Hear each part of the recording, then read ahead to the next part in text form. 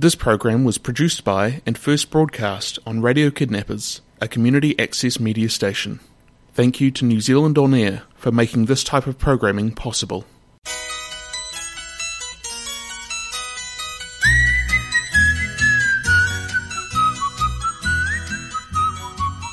You're listening to Radio Kidnappers, the voice of Hawke's Bay. It's my pleasure once again to be in the garden with Hawke's Bay's most glamorous gardener, Megan Williams. How you going, Megan?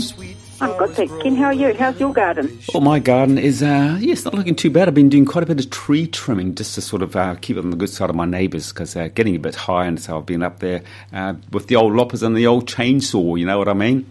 Yep, that's absolutely right. I've been doing exactly the same. I've got a double entrance driveway, and I found that one of the shrubs was going right over, so it was almost scratching the car as we went out. So I got the I've got an electric hedge cutter, and so I just whizzed that up and down to clear the two entrance ways.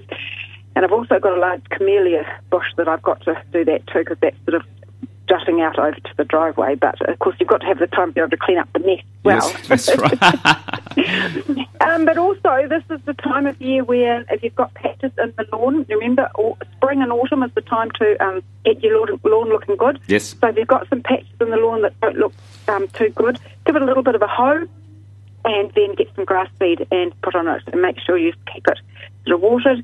And this is the time of year where it should really come right.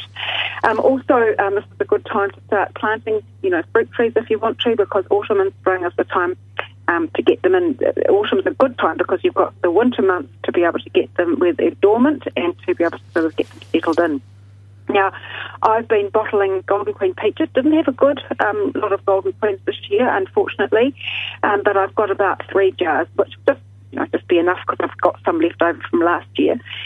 And so it's funny because I haven't had a lot of fruit. I've got a huge amount of grapes. So if you'd like some black grapes, they have got pips in them. If you want some, I've got masses of them. I put some out at the front garden. Free, just take and put some bags, but nobody seemed to want them. So really? No, it's really interesting, isn't it? That's fascinating. But I thought that's one. Tomatoes and my grapes have been great this year for some reason. It all depends, of course, the peaches and the apricots and things. It all depends on the rain, during that blossoming time. That's all the important part. And I didn't have a lot of nectarines either, so I've got 2 little pear trees, and they've been good. I must admit that, for the size of them, I probably shouldn't have let them have so much fruit, but it's so tempting, when you see them coming. It's hard can't to get a nice pear, can cull you? them out. So what I've been doing this week, yesterday, I had a little break in my work. I've got a lot of work on at the moment, so it's just not a lot of time. But I thought, as a treat, I will go downstairs and into the glasshouse, fill some trays with soil, and I planted lettuce, celery and silver beet because I had my own seed for that. And I've still got some basil plants seems to be coming up. There must have been some seed that was just still in the ground in the glasshouse, so I've been looking after those. So this is the time if you to get those Brassicas in. So what I've done is I also put some broccoli. I also put my last of my packet of seed of broccoli. So hopefully those Brassicas will just go out. What I do is I put them on top of the soil and put newspaper over the top, and then just keep the newspaper moist until they sprout. So, and I also on my veranda put another couple of buckets, a bucket of parsnips and a bucket of carrots to get the next lot coming on. And what I've done with those is I've covered them. Those little plastic shower caps you can get. Yes. Or you have them for covering food. Well, I've covered the buckets with that just till the carrot and the parsnip seeds sprout. They're like their own little tiny glass house. Good idea. Because yes, the moisture goes up and it just drips back down on them. So it seems to work. I've done it before and it seems to work really well. So it is a busy time. I've still got some lettuce seedlings if anybody wants those too. I'm still giving away lettuce seedlings. It is a busy time. It's sort of a bit mucky, this time because everything's sort of finishing off. The tomatoes are just sort of, you need to sort of take all the fruit off and put them in the compost heap, and also the zucchinis are finished, and the beans are sort of they're flowering, but they're not really coming into anything. So it's a sort of a bit of a messy time of year. Yeah. This weekend's a good time to do a bit of a tidy up. Exactly what you're doing. Absolutely It's the right time of year to be doing it. And what have you been doing in the kitchen?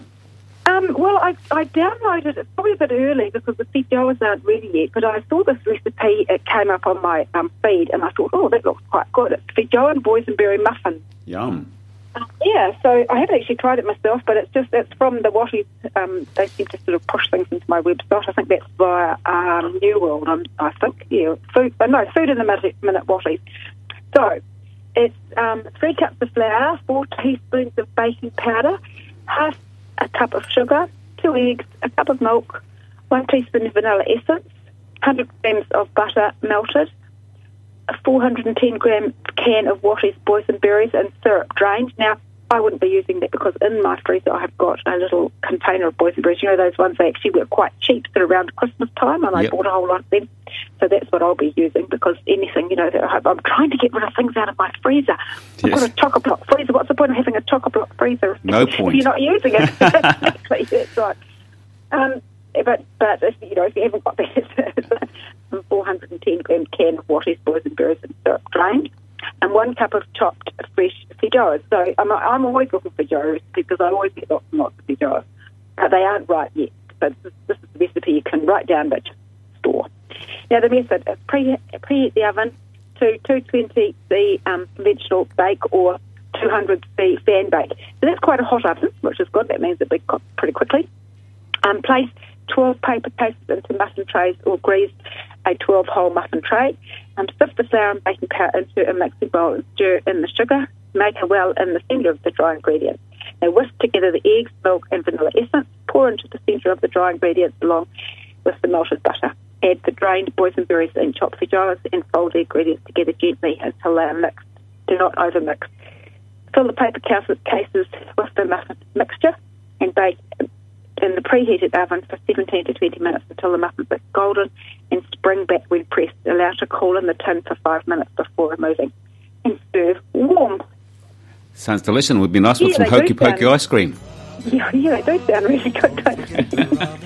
Okay, you have a great weekend. Look after yourself. Catch you next week. Robin, Robin, don't forget the robin.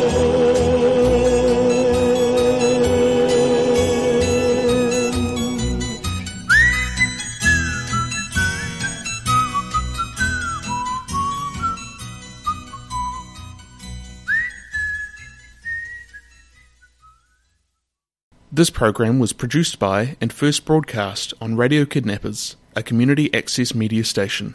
Thank you to New Zealand On Air for making this type of programming possible.